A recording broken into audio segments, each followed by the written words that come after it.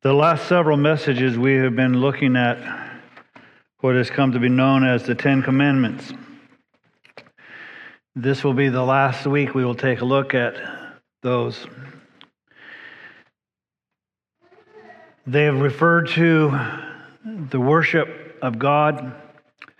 They've referred to a Sabbath rest.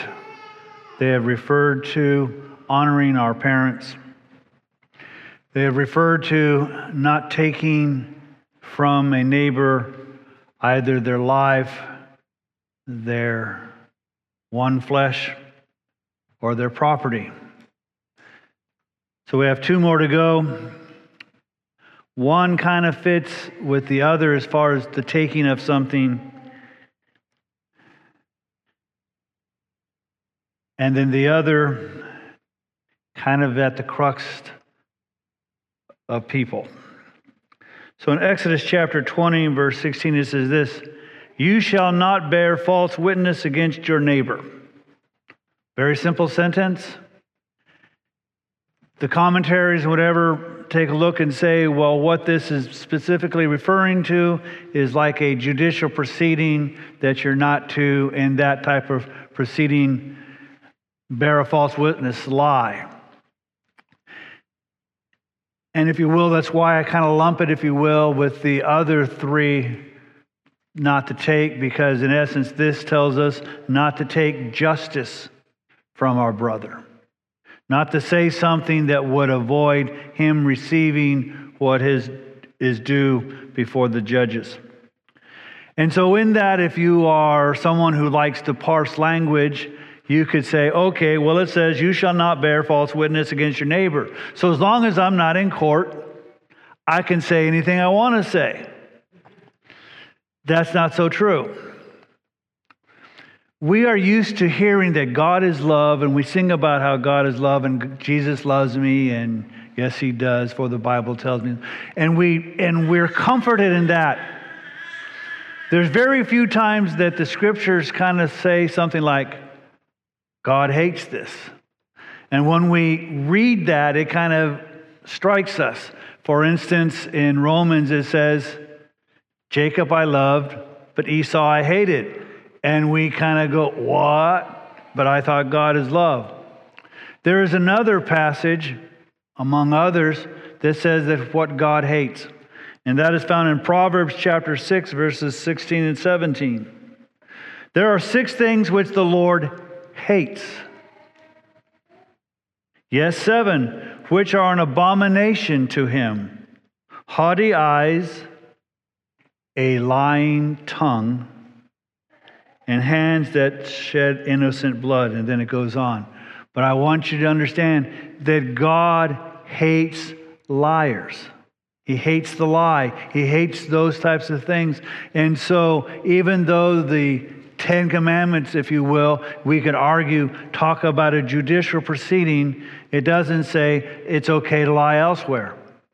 In the New Testament, we're told in Colossians chapter 3, verse 9, "Do not lie to one another, since you laid aside the old self with its evil practices." Again, the New Testament incorporates the fact that lying is an evil practice. And those who are believers, those who are disciples of Jesus, have set aside that old self and are now to walk in His life and in His Spirit, and in Him is truth. He's not simply a truth, He is the truth. And when we are disciples of His, then we are to confront with truth and not lying. And as a wise person said in a movie, and that's all I'm going to say about that. There's another commandment that I think that is much more serious to us. Not that all of us have no problem ever telling a lie. We do. We will tend to maybe not tell exact lie, but we'll exaggerate or minimize the truth to avoid trouble. And that's nothing you ever have to teach someone. It's something they know on their own. So for instance, you've all heard the teacher talk about how the kid will say the dog ate the homework, or an elephant came in and messed up the room. We're always wanting to blame somebody else, and we're always, at best, stretching the truth. But I find this next command one that we're all oftentimes subject to, but that can lead us to tremendous problems. So in Exodus chapter 20, verse 17, it says this: "You shall not covet your neighbor's house. You shall not covet your neighbor's wife, or his male servants, or his female servants, or his ox, or his donkey, or anything that belongs to your neighbor." Pretty much says we're not to covet, and it lists a number of things, but they're not an exclusive list. It's things to give us an idea of what we're not to covet. Coveting is something that you desire to possess something, but in essence, so that your neighbor not have it. It's not like say, gee, I would like to have a house like the Joneses. It's coveting is, I want the Joneses' house. In our world, you kind of see coveting starting to raise its ugly head in this simple way. Why did that person get that thing? How come I didn't get it? How come they got a raise and I didn't? How come God blesses that person and he didn't me? There's that sense of, why does that happen to that person and not happen to me? And there's that sense of jealousy that why do they get it and I not? Why do I have this disease and that other person doesn't? I'm a better person. We seem to never be happy for other people's blessings. The blessings of God are not infinite. Are infinite. They're not finite. If God blesses the Joneses, doesn't mean he can't bless the Smiths. His blessings are deeper and richer than we will ever imagine. So why is there this sense, and why do we kind of have this, well, why would God do that for them and not for me? The scriptures simply say it this way: it rains on the just and the unjust. Good things happen to good people, and good things happen to bad people. It's the way God does things. But there should not be a sense of, I want that, and why do they have it? So there's that sense of jealousy that happens in material things. And you can, all you got to do is if you live in an apartment and you go to somebody's home, say, how come I don't have a house? But you know how it works. You get a house, maybe a 2-bedroom house. How come I don't have a 4-bedroom house? How come my house isn't a 5-bedroom house with 6 bathrooms? How come it isn't overlooking the ocean? How come? The interesting thing about material stuff is that it never seems to satisfy. It only leads to wanting more stuff. And that is why we need to be very conscious of this command and not coveting. As a matter of fact, Paul defended his ministry in Acts chapter 20, starting with verse 31. It says this: "Therefore be on the alert and remembering that night and day for a period of 3 years I did not cease to admonish each one with tears. And now I commend you to God and to the word of his grace, which is able to build you up and give you the inheritance among all those who are sanctified. I have coveted no one's silver or gold or clothes. You yourselves know that these hands ministered to my own needs and to the men who are with me." Paul is saying, I ministered to you. I preached the word. I taught you. I instructed you. And I did that. And I didn't wish I had what you had. And matter of fact, not only did I not wish I had what you had, I didn't even ask you for it. I worked to pay for my ministry and those who are my associates so that I could minister to to the word to you without cost and without you being able to say, well, if it wasn't for the money, you wouldn't have been here.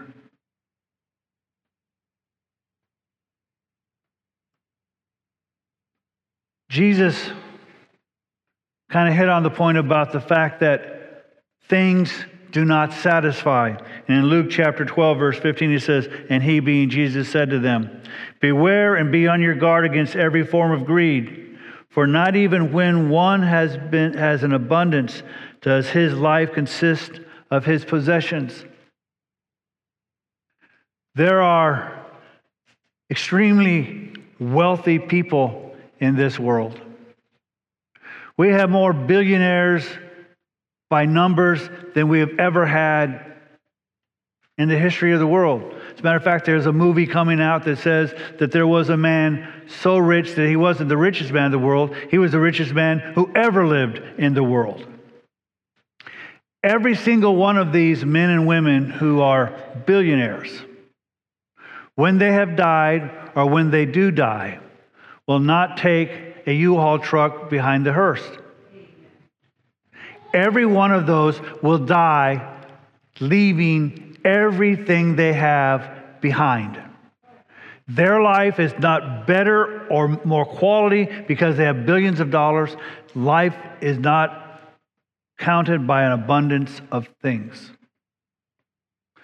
As a matter of fact, I want to share with you a biblical narrative.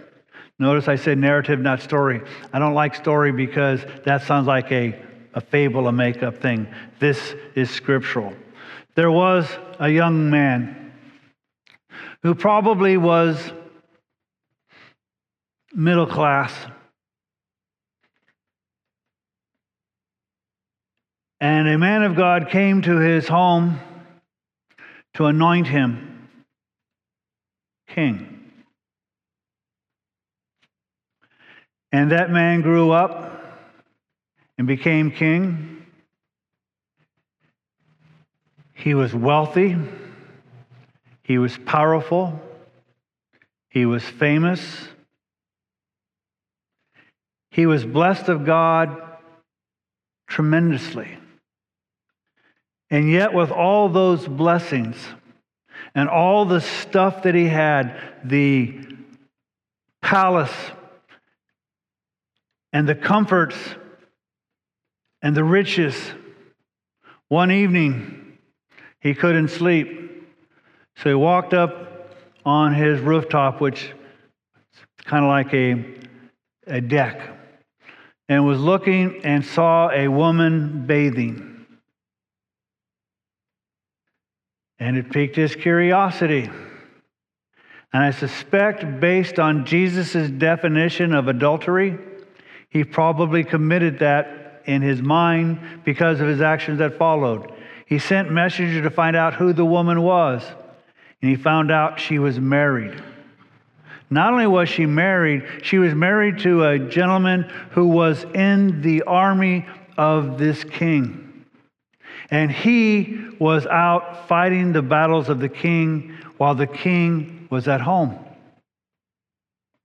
Knowing that this woman was married, brought him to his home, and I will use the euphemism, slept with her, which there was very little sleeping going on at the time. And then she bathed herself, and if you want to know that whole ritual, I can talk to you later about that. And she goes home.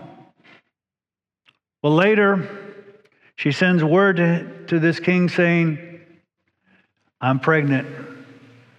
Well, this is not going to look good because the husband is on the battle lines. So the king sends message to have this husband have a leave, a furlough, so that he could come home and that he could cover up what this king had done. Kind of a lie. But this gentleman would not go home. Instead, he slept outside the king's door. When asked why he did that, he said, I will not be comforted in my home with my wife while my comrades and others are sleeping outside and in battle. I will not do such a thing. So that kind of messed up the king's plans. So then he said, well, wait a few days and I'll send you back. So he hatched another plan. Let's get him drunk. And if we get him drunk, then he'll forget his character and go back home. Didn't work. And so this king then sent a message and sent this husband back and said, I want you to go where the greatest fighting is happening. I want you to attack that fierce spot. And then unbeknownst to this husband, I want you to withdraw your troops so that he dies. Murder. That's several of the 10 Commandments that this king violated. And yet this king was known as a man after God's own heart. So when we think, if I just had more stuff, I would have better character, I would cause you to remember King David. He had a whole lot of stuff, had a whole lot of power, in fact, had a whole lot of wives. But it wasn't good enough.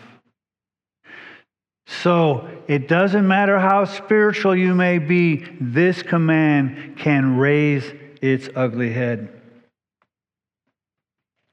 In Ephesians 5, verse 5, it says this, for this you know with certainty that no immoral or impure person or covetous man who is an idolater has an inheritance in the kingdom of Christ and God. That sounds really, really bad. Well, Pastor, I may not have violated the commands like David did, but I'm pretty sure somewhere along the line, I violated one or two myself. So when the scriptures are so difficult, how is it that there's hope for me? One more narrative I want to tell you, and it's about another rich person. He's known in the scripture as a rich young ruler. And he comes to Jesus, and he tells Jesus, good teacher. And Jesus responds quickly and say, why do you call me good? Only God is good. And he asks, what must I do to inherit eternal life? And Jesus says, what do the scripture says? And he lists a number of the commands. We're not to murder. We're not to commit adultery. We're not to bear false witness. We're to do all these various things, not to commit adultery. And the rich young ruler says, I have kept all of these from my youth. But then the next statement is interesting. He says, but what still do I lack? You see, even the rich young ruler understood, even if you can and do keep the commandments, isn't sufficient to get you into heaven. The commandments were never there to tell us how to get to heaven. It's there to tell us we don't qualify. And he understood simply keeping the commandments, that he knew that there was something lacking in his life, something that was not qualifying him for that. And then Jesus said two things. Go sell everything you have. Most of us concentrate on that. Sell everything you have. Because the response of the young ruler was, he was very wealthy and he went away sad. But if you'll notice, when Jesus called other people to be his disciples, he never said, sell everything you have. Because he understood that this man was rich, and that's what his deliverance was based on. That's what his faith was based on. That was his security.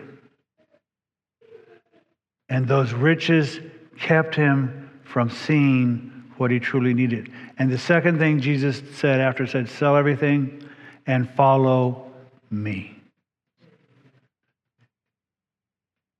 Yes, we are instructed both by following Jesus and elsewhere that we are to live lives that are examples, to live lives that resemble the life of Christ. But we do and don't do these things because we're afraid God is going to send us to hell or allow us to go to heaven, but we obey Him because we are following Him. It's faith in Him.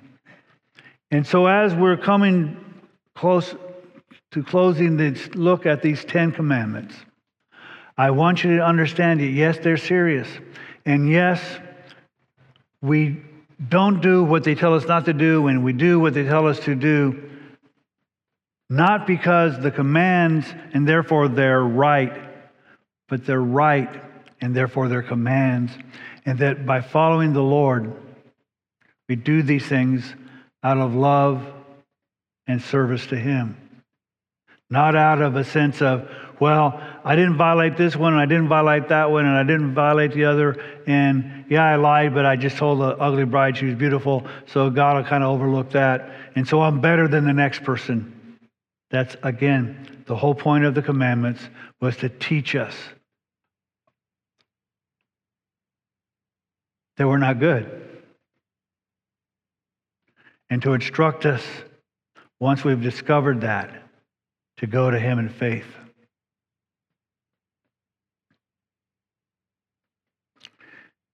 And so the final verse that I want us to look at is found in Hebrews chapter 15. And the verse is, Hebrews 13, verse 15. Make sure that your character is free from the love of money. Another scripture, and I'll keep on, but another scripture says, the love of money is the root of all evil. Now, people misquote it and say money is the root of all evil. No, that's not what the scripture says. The scriptures say the love of money. When you see, I have a dollar bill and I see your need. I have a dollar bill, I see your need. I like my dollar bill more. I've decided to love money and not you. So make sure that your character, kind of described as doing right when no one else sees, is free from the love of money, being content with what you have.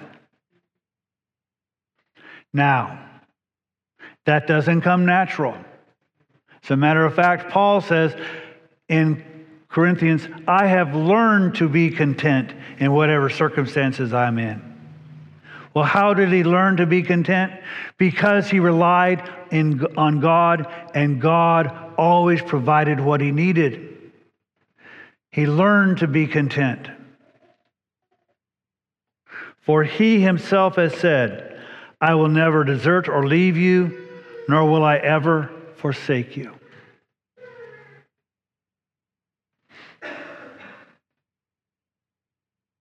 The command tells us not to covet. Jesus explains that our lives is not based on the abundance of the things that we have. And the truth is, you can be the richest person that has ever walked this earth. But if the Lord is not in your life, you are poor, wretched, blind, and miserable. You just may not know it yet. But if you have experienced the grace of God, just as David experienced. For you see, David, even after committing all of these sins, when was confronted with them, did not do like many people do today. He wasn't sorry because he got caught. He repented. And not only did he repent, he cried out to God saying, create in me a clean heart. Remember the one that was a heart after you, God? Make that new so that it might be so again. So David was truly rich, not because of his stuff, but because of his relationship to God.